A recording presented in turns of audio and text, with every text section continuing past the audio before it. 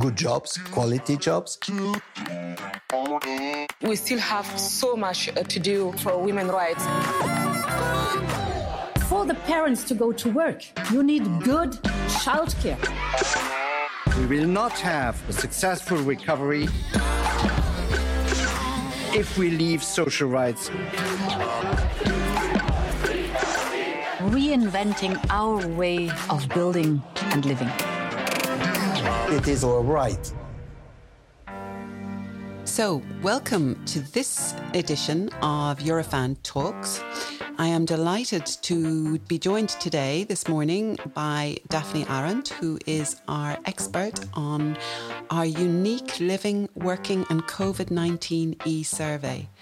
This is something that we launched back in 2020 with the onset of COVID as it overtook Europe and indeed the world. And Eurofound was one of the first out of the stops to launch a survey to ask Europeans how this was impacting their lives, impacting their work, and how they were experiencing this monstrous, huge, major change in their lives. So we now have the fifth wave of Eurofound survey, which is just coming on stream. It's an exciting time for us in Eurofound. But welcome, Daphne. Good morning. This morning. And we want to get into a little bit of a deep dive on the results. But perhaps before we do that, can you talk to me briefly just about the survey and how it was conducted and what does make it so unique? Well, I always like to begin with the story that it started as an idea in the social policies unit at Eurofound, where we knew COVID was there, and we thought, how about we do a little survey to see how it's affecting people? We thought we would get 1,000 responses, maybe, and we would have been super excited with 1,000 responses. And then with the first round, which was in April 2020, we ended up getting like over 60,000 respondents. So it was a great success. And I think what helped a lot is that we have experience in carrying out surveys. So we knew which questions to use from the EQLS and from the EWCS. So these were tried and tested questions that we knew. That's the quality of life survey and the working condition survey. Yeah. Yes, absolutely. Yeah. Thanks. So that was one part of the development. But obviously, as you know, with these two surveys, they take forever to organize. And this needed to be done quickly. So one way of doing that was to actually use convenience sampling. So we used our contacts, our stakeholders, and we sent the link of the survey to them and asked them to fill in the questionnaire. And then we used social media. So we used Facebook. Initially, I think it was only Facebook. Later on, I think we may have gone also to Instagram. But with the great help, I think this is what also makes it unique, that it was a combined effort. So we used different skills. So the skills of the researchers combined with the skills of I&C, information and communication, to reach out even further through Facebook. Well, here we are, the fifth round, resulting in close to 200,000 respondents, I think. Roughly 160,000 from the EU. And this allows us to do a great amount of work. And I think you asked, why is it so unique? Well, I think it was really the only source of data within the EU that tracked over time the developments. I think the jewel of it is, and we need to use that more still, is that it's actually a panel survey. So we asked respondents whether we could interview them again. And, well, I think that's super unique because from these people, you can really see, were they unemployed at the beginning of the pandemic? Did they get their job back? And what did that then mean for their well-being or for their financial situation, for their outlook on life? And absolutely, what you're talking about there is a sort of trajectory that is something which is unique to what we are able to tell the world about the experience of Europeans during that time. And as you said, we've gone from 60,000 in the first round to more than 200,000 people across Europe responding to this survey. So that's a good sample across all EU member states, as you said, and a little bit beyond. But if we concentrate just on the EU member states, I mean, we talked there about that link and collaboration between the research methodology and, if you like, the communication platforms and outreach. And I think that's important maybe just to highlight here. Should our users, should our readers be concerned in any way? Should they have a fear that what we're giving them in terms of these results is not sound, is not evidence-based in the same way as the previous or other surveys are that we operate? I think they shouldn't be concerned as long as we do our job well. So it is our job to make sure that we don't make generalizations. I think that's important. So even if we had interviewed 500,000 people, it would be different than a random probability sample like we use on the European Quality of Life Survey and the Working Conditions Survey. Because that allows us to make statements about what the population thinks. What we can do very well with this survey is we can compare the groups that have taken part within our survey. So I always use the example, we can look at the situation of unemployed respondents versus employed respondents. We can look at the situation of women compared to men that have taken part in our survey. And what I like about the survey is that it allows us to see developments, to see trends. And then it's very good also to see that many of these trends are then later on also found on the bigger surveys, but they come with a time lapse. And the nice thing about this survey is that we were always quick. And it was more timely, absolutely. It was very timely. Yeah. And also just to highlight that across the member states on each occasion, there was a sample size which was required for each member state for you to be in a position to be able to analyse and use that as the basis.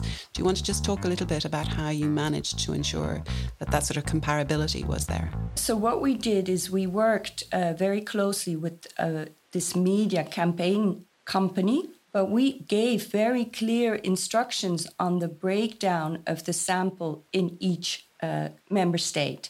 So we were doing what you could call quota sampling. So we were saying we want this many men, we want this many women, we want this many in this age group.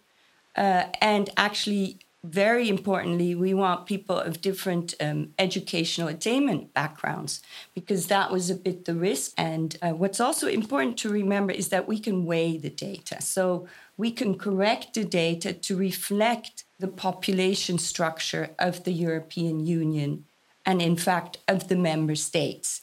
The only thing that we can't do is we can't control for social media use. And that's where we not necessarily have to be careful, but we have to be aware that it's an online survey, so it attracts people that have access to online, and then possibly it attracts people that are slightly more pro-European through our stakeholders on the one hand, and then people that perhaps use social media to voice their frustrations.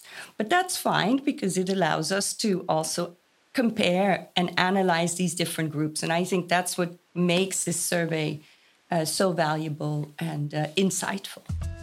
Well, I think we've established that it is a good reflection and a fair reflection of the feelings, experiences of Europeans at this critical moment. So if we can we look a little bit here before we deep dive into the more granular aspects of the findings? Can you tell me what the main findings from this round were compared perhaps to previous rounds? Have you seen an evolution across the main domains that we have surveyed? Yes. I begin with young people. So young people have really been our concern. We saw very early on that they were the group that was hit hardest, that they were the group that was suffering most in terms of mental well-being, that makes a lot of sense, considering that the restrictions from the non-pharmaceutical interventions that were put in place by the governments had an impact on them. They couldn't go out, they couldn't go to school. So I think they paid a huge price in terms of human capital, so in terms of being able to develop themselves, in terms of social capital, skills, to learn how to meet other people, to develop your social skills. So it's not surprising that they were the ones that were suffering the most. And now that the restrictions were lifted, we see an improvement. So we see that the mental well-being of young people is less bad than it was throughout the pandemic, but it's still pretty bad. So it's still worse than it was at the beginning of the pandemic.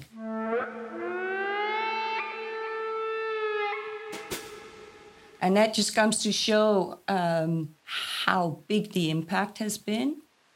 I think it also shows that it's very difficult, or it's been very difficult, to provide support. So we need provision for young people to be able to talk about their problems. And then at the moment, we're not particularly offering them a future.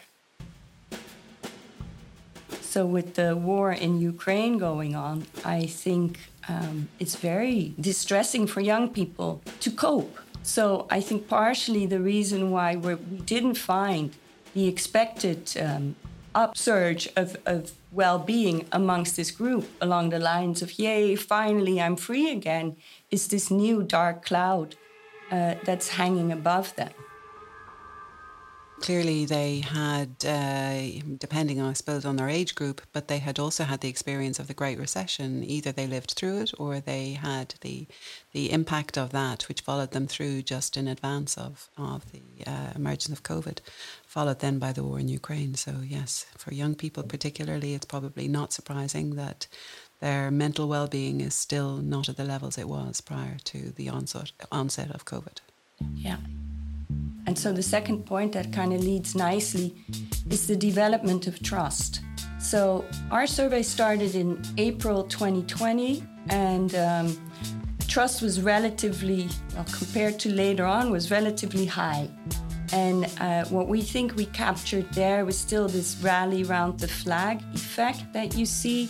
So when there's a crisis, you find people really strongly supporting their leaders or their institutions.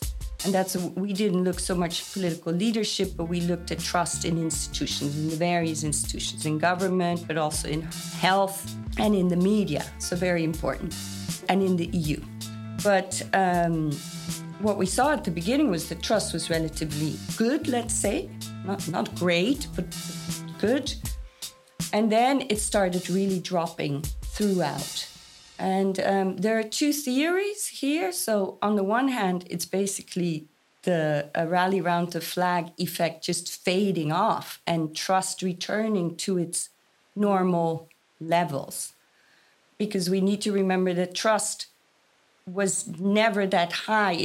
It had been already shaken up by the recession. Then it kind of got back to a relatively stable period. And then we see this. But what I think the other part of the story is that there's obviously a greater divide now, so that we see more trusting citizens and we see less trusting citizens. And from that, the survey, I think, has been particularly useful by including some of these questions. So we've learned that those that were heavy users of social media or that preferred social media as their source of information had far lower trust than those who use more traditional forms of media. And I think you see that gap kind of growing between the two. So we see within our respondents, we see a more polarized Europe than we did at the beginning of the survey. So in fact, if I was to ask you a little bit more about trust here, and we can come back to the other losers, if there are any winners, I'm not sure, but the losers, those who have been most impacted later. But in terms of this trust, I mean, trust is fundamental. So when we look at this declining trust, despite the fact that we're seeing employment levels rise, despite the fact that we're seeing the restrictions being lifted, What are the drivers of this declining trust? What do you think are the main elements that are still at play? Yeah, I think this is such an important question. And it's also a little bit a $1 million question in the sense that we do need to follow up still. So the fifth round was taken at, I think, a particular tense time again. So on the one hand, corona restrictions were lifted, but I don't think people had recuperated yet. So yes, employment levels were picking up, and that's one of the successes, of course, of how politicians handled it this time. But then there was this dark cloud of Ukraine. There was the insecurity about the cost of living, so really rising costs of living. The energy drama had already been, it's not like it came all of a sudden, it just got worse, but it was already on people's minds. So to me, it seems like there's just one problem after the next. And what I found rather worrying is that, okay, on the one hand, I talk about polarization. So I say social media and traditional media, those groups are very different. But what we used to find is that people that were worse off were the ones that had least trust. And it's still the case. And there's still really a significant gap between people that are better off. But what we found this time is that it's the group that is better off that actually had a larger drop in trust compared to the previous round. And to me, that says that even amongst this group, you're starting to see a bit of unrest or a bit of discomfort or discontent. And that would be worrying.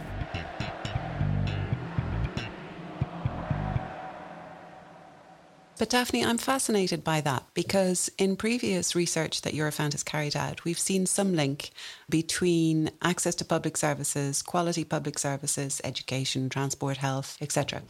And that where that's good and where that's well functioning in an organisation or in a society, the impact is that you see increase in trust in the institutions that are available. Here, what you're talking about is that these people who are better off, if you like, in our societies, they're less directly impacted by these things, by the nature of the beast. So what is it that's driving this decline in their trust? And are they becoming vocal and engaged with respect to how they manifest this? I think this is a first result. So we need to follow this trend. We need to see, are we going to see this further developing or is this a one-off blip? So I think a little bit of care is required, but it does seem to fit into the overall picture that people are worried, getting worried about the provision of healthcare, for instance, or access to public services. We're hearing a lot of issues around labor shortages, that things are not functioning. And so, it may also well be, and this is where we need to study this much more carefully, that in the countries where public service provision has been very good, this is also the countries where probably you have more people that have less difficulties making ends meet, that in these countries you see some shifts in the provision. These are citizens that are very used to things working very well. So it could be a sign of discontent in that regard. But allow us to monitor this further. And as you know, one of our programs is to really keep monitoring trust over time and to look at social cohesion. But again, if we use the e-survey as sort of a pointer of where we see initial evidence, this could be an example of that. And it's good for us to then pay attention to it and to pick it up. It seems to be signposting certain issues. I mean, some of them which are slightly more, I suppose, philosophical in a way, is how do you communicate better with the citizen to ensure that they understand exactly what is at play? How do you combat disinformation, misinformation at the highest level, but also at the lowest level? But then you're looking also at how do policymakers address the issues of better quality public services, access to those public services, in a situation where there is a cost of living crisis and where inflation is rising and where the war in Ukraine is going to have a knock-on effect, which will be, I suppose, for a period that we can't even determine, unfortunately, at this stage. And maybe if I can move on to that a little bit, because there is a link there between what you've just been talking about and how it impacts on the trust levels and the impact of the war in Ukraine.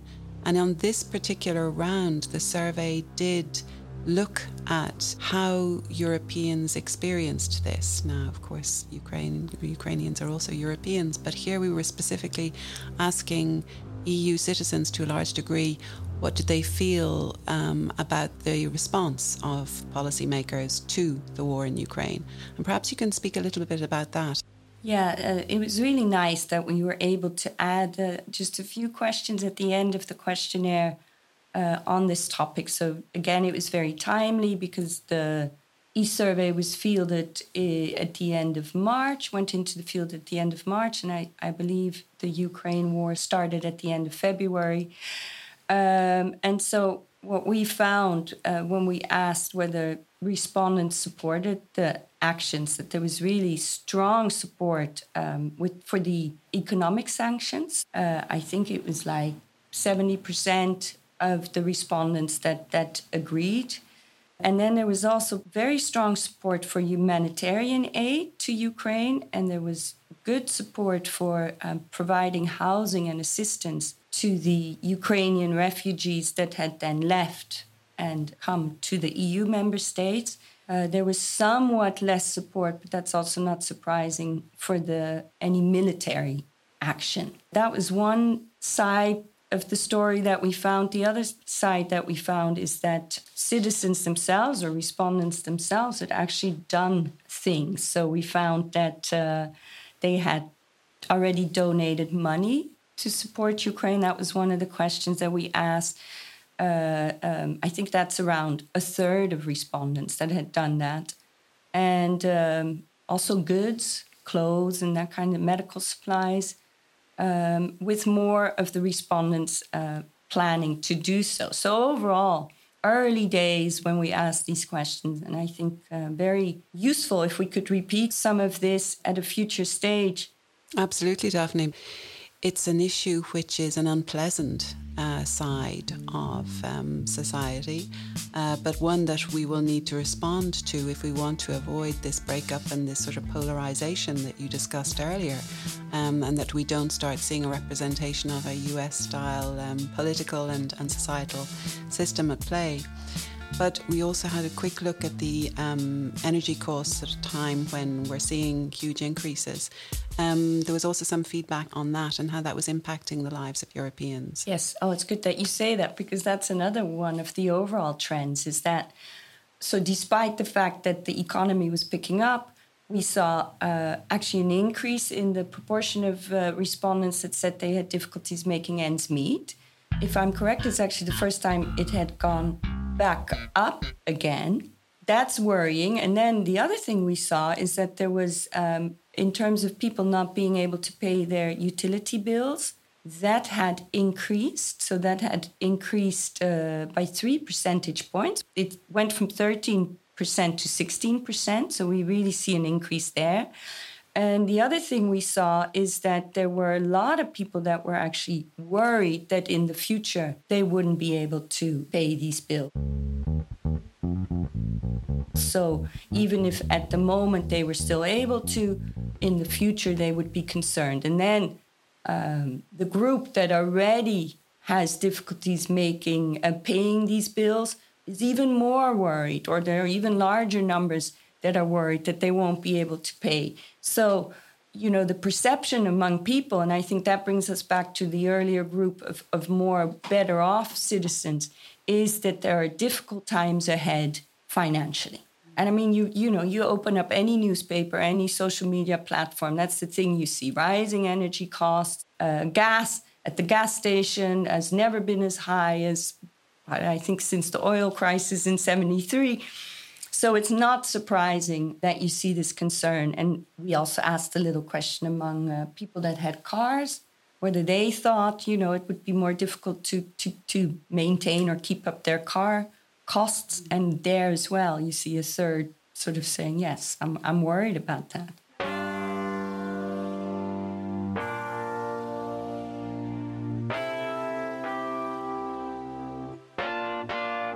So in fact, what I'm hearing from you is that whereas in previous rounds and on an ongoing basis, we always know that young people take a hit, that people furthest from the labour market take a hit, those who are less well off take a hit.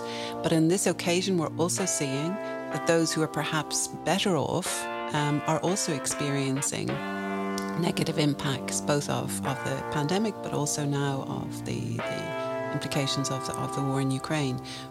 Can I come back a little bit also then to women? We talked about women at an earlier stage in the survey, and we saw the impact on women was quite considerable, not least because of the work-life balance issues of trying to manage the children and the young people who were staying at home, and the restrictions that were at play, but also because of their jobs and the fact that they are more often in part-time employment and et cetera, et cetera. Would you take me through what they have experienced or how you see the evolution for women? I think it's good to start by saying that prior to the pandemic, we saw positive developments in terms of gender equality. And then during the pandemic, we saw some worrying trends. So, for instance, the division of labor, of unpaid labor, very much fell on the shoulders of women. So when the schools shut, it was the women that took most responsibility for the care of their children at home. It was the women that were expressing more problems trying to concentrate on their job while working from home. So we think that from the e-survey, you really see that women, and then particularly women with young children, they are the other sort of group of victims that we have identified for whom the pandemic has been particularly difficult. And in fact, one of the things we saw was that in this round, there had been an increase in the number of women that were looking to receive mental health care. So I think that's evidence of the problem. Now that there's this return to school, everything is open again, the question is, are we going to be able to return to that upward trend of more gender equality, or have we taken a step back? And do we need to sort of reassert some of these rights, quote unquote, normal rights that allow women to go to work? What kind of choices are being made in households now that childcare isn't necessarily as available as it was pre-pandemic because of labor shortages? I've heard stories of people just being told, sorry, but you can't bring your child. So I think it's very important that we consider women. Then from an economic point of view, there's, here we're talking of sort of the nuclear family, the traditional family. But we also shouldn't forget that there are a lot of women that bring up their children alone. And young women, for instance, were the ones that often worked in temporary jobs, in less good jobs. So they were also more likely to have lost their employment. And now that's all well and doable if your partner earns money. But if you're on your own and you then cannot find childcare, you're really struggling. So again, I think towards policymakers, that would be an area where I would focus my attention. Indeed, Daphne, and it reminds me, paraphrasing Simone de Beauvoir, who said you only need an economic, political or religious crisis to actually threaten the rights of women that have been well earned over previous centuries. So I think we need to be mindful and careful that is not the case as we see these various crises rolling out. And maybe it's a good time to look there at what does the future hold, not only for women at work, but also in the way that we work, because the pandemic brought us into a sort of a telework revolution where everyone, where it was possible, was working from home. And of course, that has continued to a large degree, but there has been a trickle back to the office. Maybe it has been more than a trickle. And I think we're seeing hybrid work beginning to be sort of the preferred option for many. That being said, what kind of impact, before you go into the actual results from that, what has been the impact for women of that? Because there's a sort of an unseen element to that, isn't there, in terms of if women are not present in the workplace and they stay at home in their teleworkable jobs, ostensibly that could be seen to be a positive for women and work-life balance. But ultimately, what does that mean for their long-term trajectory in terms of their careers, their visibility, their promotion prospects? Very good question, Mary. I think it just shows how important it is that any policy that we now develop in terms of telework provides equal rights to men and women and takes all these issues into consideration. So in the future, if you're starting to think about teleworking being a fundamental element of work, then perhaps HR needs to reconsider how you evaluate performance. So consider that you may see people less, but that doesn't mean that they're doing their work. So that's one side of the story. The other side of the story is that amongst women, at least from our survey, you're seeing slightly larger preference to work from home because it allows them to combine work with family responsibilities. Now, I suppose I'm a bit of a feminist, but I think it should be the problem of both men and women, these decisions, so of the couple, and I'm sure for a lot of people it is. But what we're seeing is that preference is slightly higher amongst women. And overall, I was a bit surprised, and I don't know if this is where our sample is possibly a bit biased because of the higher levels of education, to see how many people had actually returned to work full time. So to me, that shows that this great telework revolution has not really happened. But, let's wait for data from Eurostat to confirm that. But at least on the e-survey, we're seeing a mismatch. So we're seeing that many respondents have had to return to work. But there's a lot of them that would like to be able to still continue teleworking. Mm. So there may be some element that's not quite so voluntary as all that. I suppose that's what we're seeing, right? If people could choose, then they would be probably still more at home. Now, we didn't really analyze it in detail, but we did ask a question where we asked what the reasons were. So you did see that many people were still a little bit worried about COVID at the time of the survey. So that might change, right? So if we come to a time where there is less COVID, you may see a slight shift here again in this reason why people don't want to go back to work.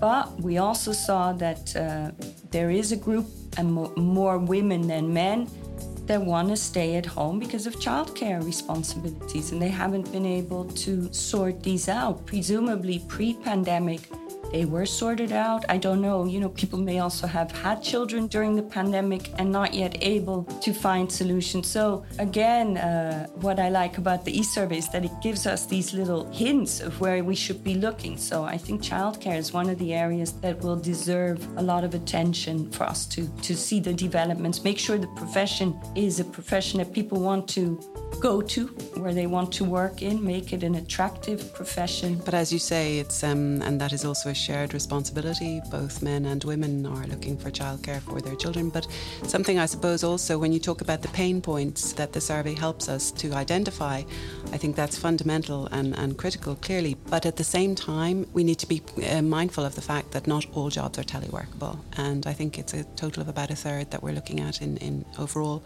are teleworkable, and the rest, of course, require people to be present in the workplace for the rest of us to be able to live our lives effectively. So Daphne, we're coming to the end now of this fascinating discussion, and thank you very much. We've looked at the initial results, and of course it really is only just the tip of what you're telling us here today. But at the end of each of these Eurofound talks, we do ask you to kind of drill down if you possibly can and really distill it into three main points, that if you had a policymaker in an elevator going up in the Berlaymont, that you would say to them, this is what I found and you need to take care of this. So if you wouldn't mind just closing us off on Eurofound, talk to me in three. Okay, I'm in the elevator, and I have 3 floors. So first thing, I think they need to use a holistic approach. We've learned that from the pandemic that worked. So you cannot now, with the Ukraine crisis, only think of it as an economic or trying to battle inflation. So we need to look at mental health and the concerns that people have and the impacts that has on their lives. So holistic approach, consider all these elements. And then I think the second and the third we've kind of covered, but I really think we must avoid this growing risk of yet another generation of young people that is disadvantaged. And then always, that group that was already disadvantaged becoming more disadvantaged. So I really think this needs to be a focus for policymakers, ensure that this intergenerational disadvantage doesn't grow further. And the last one that I would say in the elevator, please pay attention to gender equality and make sure that we return to the positive trend that we had pre-pandemic. And I think childcare is key there. Thank you very much, Daphne. That is important also to highlight again that this is the European Year of Youth. Of course, every year is the year of youth and the future of Europe is in their hands, but it's also in ours. And so to focus on young people as one of the critical elements, as you're saying that you see in the survey, worrying trends there. Thank you, Daphne. It's been a fascinating, quick ride through the top-level findings of this unique survey. This is not the end of the survey, of course. We will be looking into the future. It will have adaptations and changes. And we may, I hope, not be looking only at the results of the impact of COVID, but looking beyond to maybe capture the feelings of Europeans on various issues into the future. But for now, I thank you for joining us this morning on this episode of Eurofound Talks. For you, our listeners, please feel free to access the information that we have been talking about this morning on our website, Eurofound's main website, where you can find all of the information we have discussed and more. And of course, you can access our other editions of Eurofound Talks, which ranged from issues on young people, on gender equality, as we talked about earlier, but also included Future of Europe and indeed an interview with European Commissioner Schmidt, who has many of these issues as his key priorities. So until next time, when Eurofound talks to you. Good jobs, quality jobs. We still have so much to do for women's rights. For the parents to go to work, you need good childcare. We will not have a successful recovery if we leave social rights. Reinventing our way of building and living. It is our right.